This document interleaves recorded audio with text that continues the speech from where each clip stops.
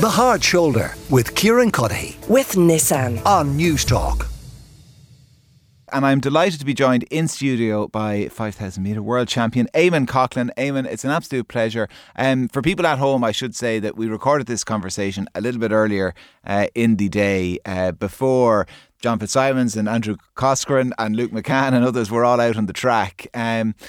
So we won't get into the specifics of their races. They've all competed by now. John in the 800 and the other two lads in the 1500. But let me ask, in general, about big events like this when they're happening. I assume you still take a huge interest in it. Oh, for sure, yeah. I have my eye to the ball pretty much on the athletics track and field, as well as many other sports, but particularly the athletics, obviously, from where I've come from. And in the last number of years, with Andrew coming on the scene and now Luke McCann, those two in particular over the 1500 metre and mile distances, it's just brilliant to see that we have a couple of lads, half a dozen, as a matter of fact, in the middle distance that are right up there time-wise in the world, 3:52, 3:53, 3:54 for a mile. It's been a long time since we've had Irish athletes perform at that level, so it's fantastic to see it all these years on now. Yeah, I mean, Andrew, and in fairness, Luke as well, like they really set the world alight last week. Like, it was absolutely phenomenal running. And people be excited to see them, and I guess the prize for them getting into a final, if they've managed to get into a final, is the likes of Jakob Ingebrigtsen and getting to race against them. I mean, when you were racing, was that a huge draw to be able to race against the other lads who were pegged as the best in the world? Well, fortunately, I was one of the best in the world that they were getting pegged to run against me, yeah. If I just preempt by saying that. But at the same time, when I was a young kid coming through at 22, 23 years of age, and John Walker was on the scene, and John wasn't that much older than me, and Philbert Bailly. Philbert had just broken the world record for the 1500 metres at the Commonwealth Games in 1974 down in Christchurch, New Zealand, in one of the epic runs in 1500 metre distances. So a year or so after that, when I came on the scene, yes, it was the fear in you, actually, when you were lining up against these guys, because you knew Bailly would go out in like 53 or 4 seconds. He'd run away from the field. How was I going to stick with that? But it was awe-inspiring is what I was trying to really say there, just to be lining up against the best guys in the world. And when I start getting close to them, all of a sudden it gave me a lot more confidence that maybe I can beat these guys now.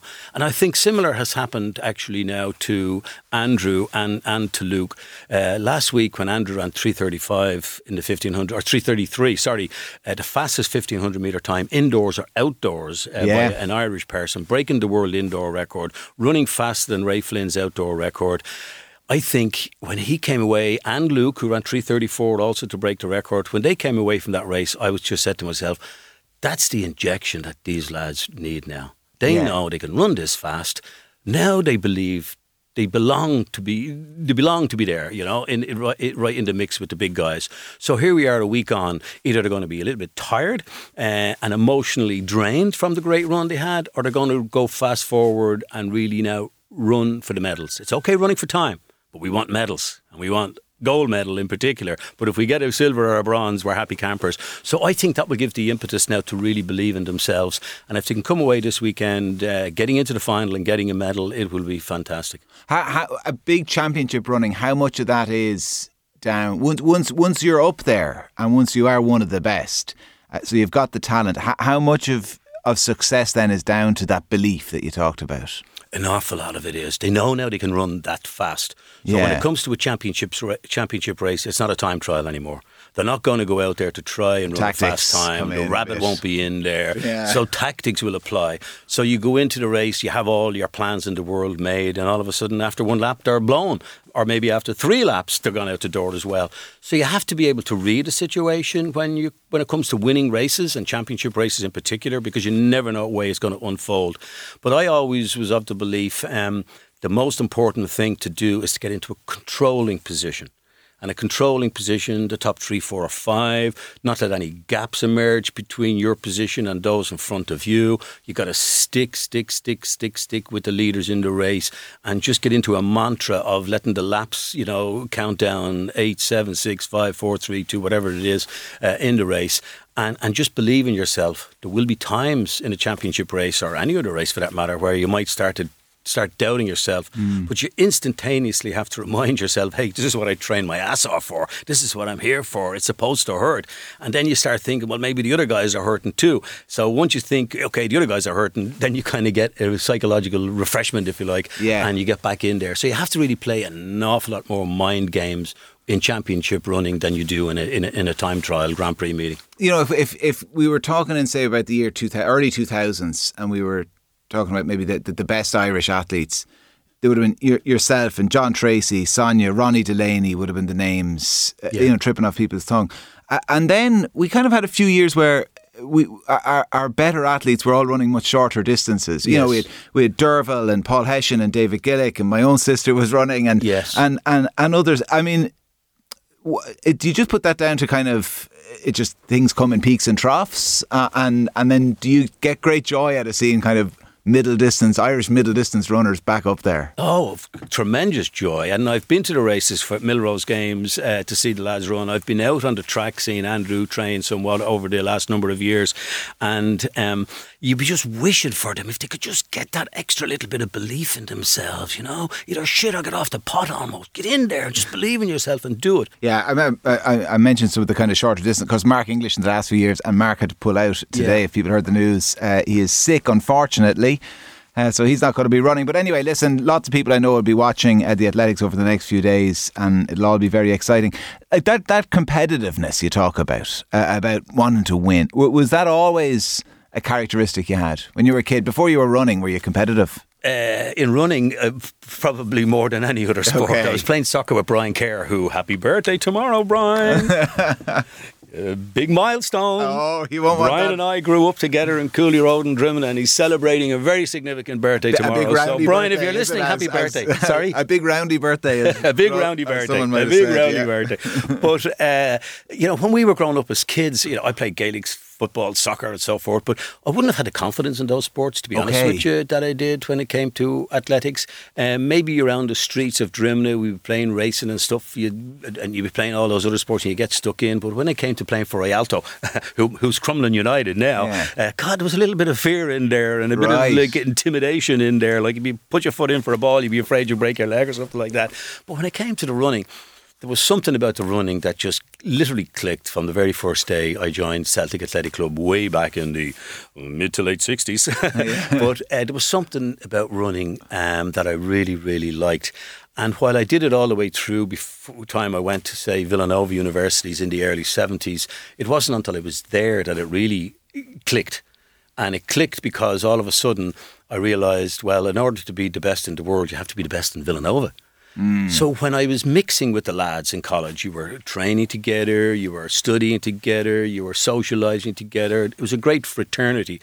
And all of a sudden, these stars like Marty LaCourty and Brian McElroy and Kenny Sharpard, who were all, and John Hartnett and Donny Walsh from Cork, when you start mixing with them, all of a sudden you begin to believe, well, hey, they're just like me. So why can't there be any better than them on the track? So you get that belief in yourself nearly while you're in their company, but away from the track. And then when it comes to the track, you say, I'm just as good as them, and you go on. So that's what happened, I suppose, for me in Villanova, where getting that belief that I was as good as the guys in college meant that I was just going to be as good as the guys around the world. And so, like, initially, was there a bit of like imposter syndrome? Did you kind of think, what am I doing here? Or no, you never had that feeling? Never, ever. No.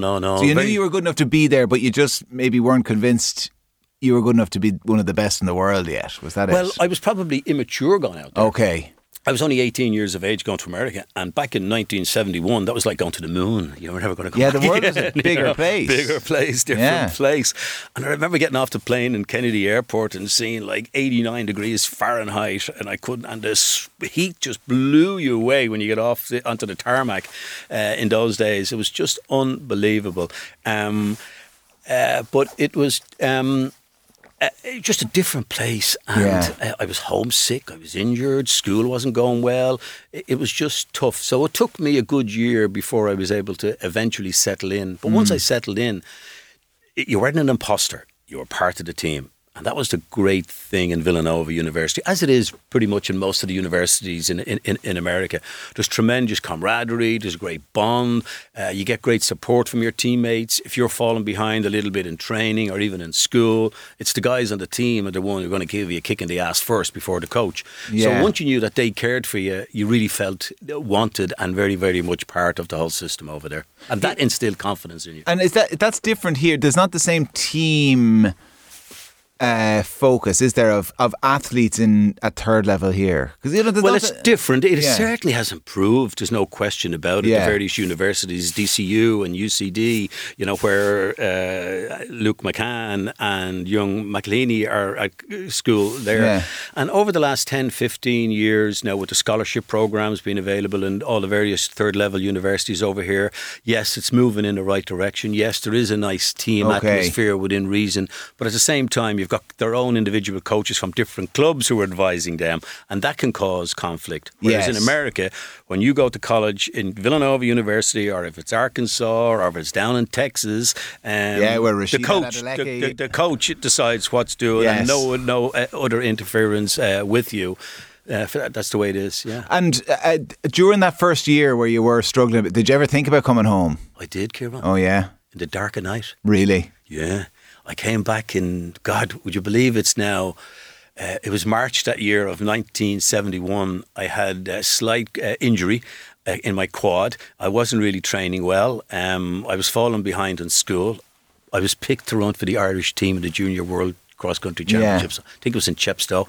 So I snuck out of Villanova University, as I say, the dark of night, came home, ran very, very poorly in the World Junior Cross Country, and announced to my parents that I wasn't going to go back. And they went absolutely nuts. Yeah, they went nuts.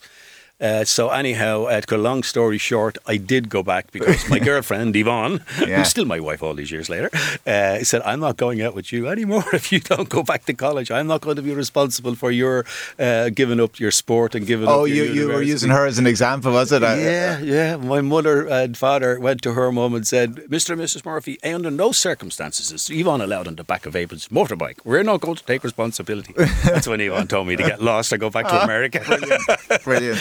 So I went back, but it was when I went back, and the point you alluded to earlier there was I was welcome back. Yeah.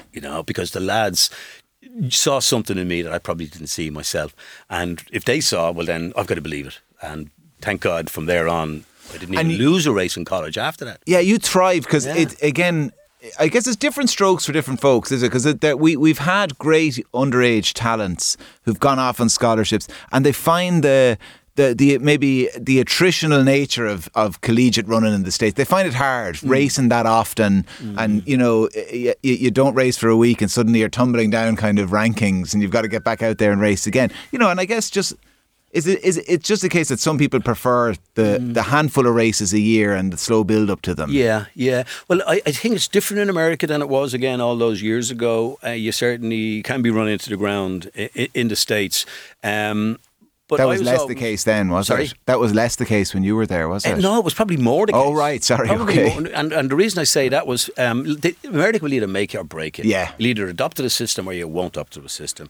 And if you compare going to America or staying in Ireland, my attitude is, well, you don't get the same kind of influences in Ireland that you get in the States. You don't get that positive attitude in Ireland that you would get in the States. Just a generalising, just generalising. And then you go out into the cold, damp mornings and the cold, damp evenings, and you're up in the Phoenix Park. Now we have tremendous facilities in Ireland, track-wise, indoor track-wise, so there's no excuses whatsoever. Nowadays, I think the athletes are only allowed train so many times a week with the coach. Okay. They're only allowed compete so many times in a month. So it has to protect them. Yeah. Rather than getting them to run into the ground. But you'll find some of the athletes will want to run themselves into the ground. Yeah. Because in order to be the best, you've got to try and run against the guys you're training with in the school. When when there is events happening like the indoors that we were talking about a few minutes ago, I mean, I'm sure as well it puts you in mind of your own success. And sure, I introduced you as world champion. And of course, the commentary, and before the ad break, we played a bit of the commentary. Poor Tony O'Donoghue passed away only a few days ago. That's right. Just last Sunday, I got news that Tony passed away. Very, very sad. I saw him recently at a funeral. It's unfortunate that I'm meeting more old friends at funerals nowadays. But and he looked really well. Yeah. And when I got the news last Sunday, it was very, very, very sad because, you know, whether it's reeling in the years or something happens and they replay Eamon Coughlin's 5,000 metre from Helsinki, his commentary, as I said on a tweet, it still gives me goosebumps up my back of my neck, because he captured the thrill, he captured the emotion, that I had, having lost the Olympics twice in 76 and 1980, and here I was going to do something I've been promising to do all my life. He's going to become the champion of the world. That was also a reflection on Irish track and field fans in Ireland. They were so disappointed as much as I was disappointed. The sports, Tony O'Donoghue and Brendan O'Reilly and all the various people from back then, they were and the journalists, they were all with me on my journey throughout those years, and they were disappointed for me. So I think Tony captured that last 100 or last lap in that particular race so perfect that it was going to be almost like a fulfillment for what had been lost in the past. Yeah, it was absolutely amazing. And look, once a world champion, always a world champion. Did you, once you hung up the spikes, did you have kind of any existential crisis? I don't know what I'm going to do with my life. You know, the way other athletes might talk about that. As in, this really defined me, and Christ, I'm not doing it anymore. What am I going to do? I was kind of lucky. And lucky from the point of view that when I did hang up my spikes, say as a 37, come 38-year-old, I was losing races rather than winning races. And I didn't like losing races at all. Okay, yeah. So I was almost punch drunk. And that was it. I was missing the buzz of it. However, in terms of my work career, I was very much involved with the Children's Medical Research Foundation in Crumlin, so I was attached to them. And then I decided what I would do. I came home to live in Ireland, and after 6 months, again with frustration, what will I do with myself? I was going to go back and live in America, until Michael Hawkshaw said, no, Eamon, stay in Ireland and work with us. You're on our board, we know you, you know us, and we keep it low key and we'll move forward. So then I said to Michael, I tell you what I'd like to try and do. I'm going to train behind the scenes, nice and quietly, and I want to try and become the first person over 40 to run a sub 4 minute mile. No one has ever done that. Most guys are finished well into their early 30s, let alone go to their late 30s. So Michael and I, he said, yeah, you run to work in the morning, you can run home in the evening, but you still have to put in your shift.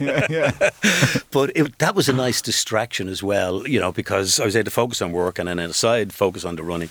So I got 2 pretty good years of background training. I ran in the New York City Marathon as, if you like, the foundation work for that. And then the first year out, I broke the world record 6 or 7 times, but I didn't go under 4 minutes, and I was a failure. So the first year, I ended up running 4 minutes and 1 second, and again, a failure. And I came back the following year, and thanks to Gerard Hartman from Limerick, the great physical therapist, Ger was living in Florida, and I went down to Florida with Ger, and he worked on me 2-3 hours every day, 6 days a week, and I'd sit on an ice block the rest of the time because of an injury that I had. But he got me good, and I ended up running the 3:58 mile, and that was the day. After that race, I hung my spikes up, completely satisfied. I'm out of here. So what could have been a more difficult time to exit the sport became a very easy time because it was done on my terms. That's nice. A nice story. And do you know what I like about it? There's lots of people my age, about 40, Eamon, they listen to that and they'll convince themselves, Jesus, maybe I could do something like that. And they'll pull a hamstring going out with their Sunday plotters this weekend. Listen, it's been an absolute pleasure. Thanks a million for coming talking to you too. Yeah, Eamon Coughlin, 5,000 metre world champion. The Hard Shoulder with Kieran Cuddihy. With Nissan. Weekdays from 4 on News Talk.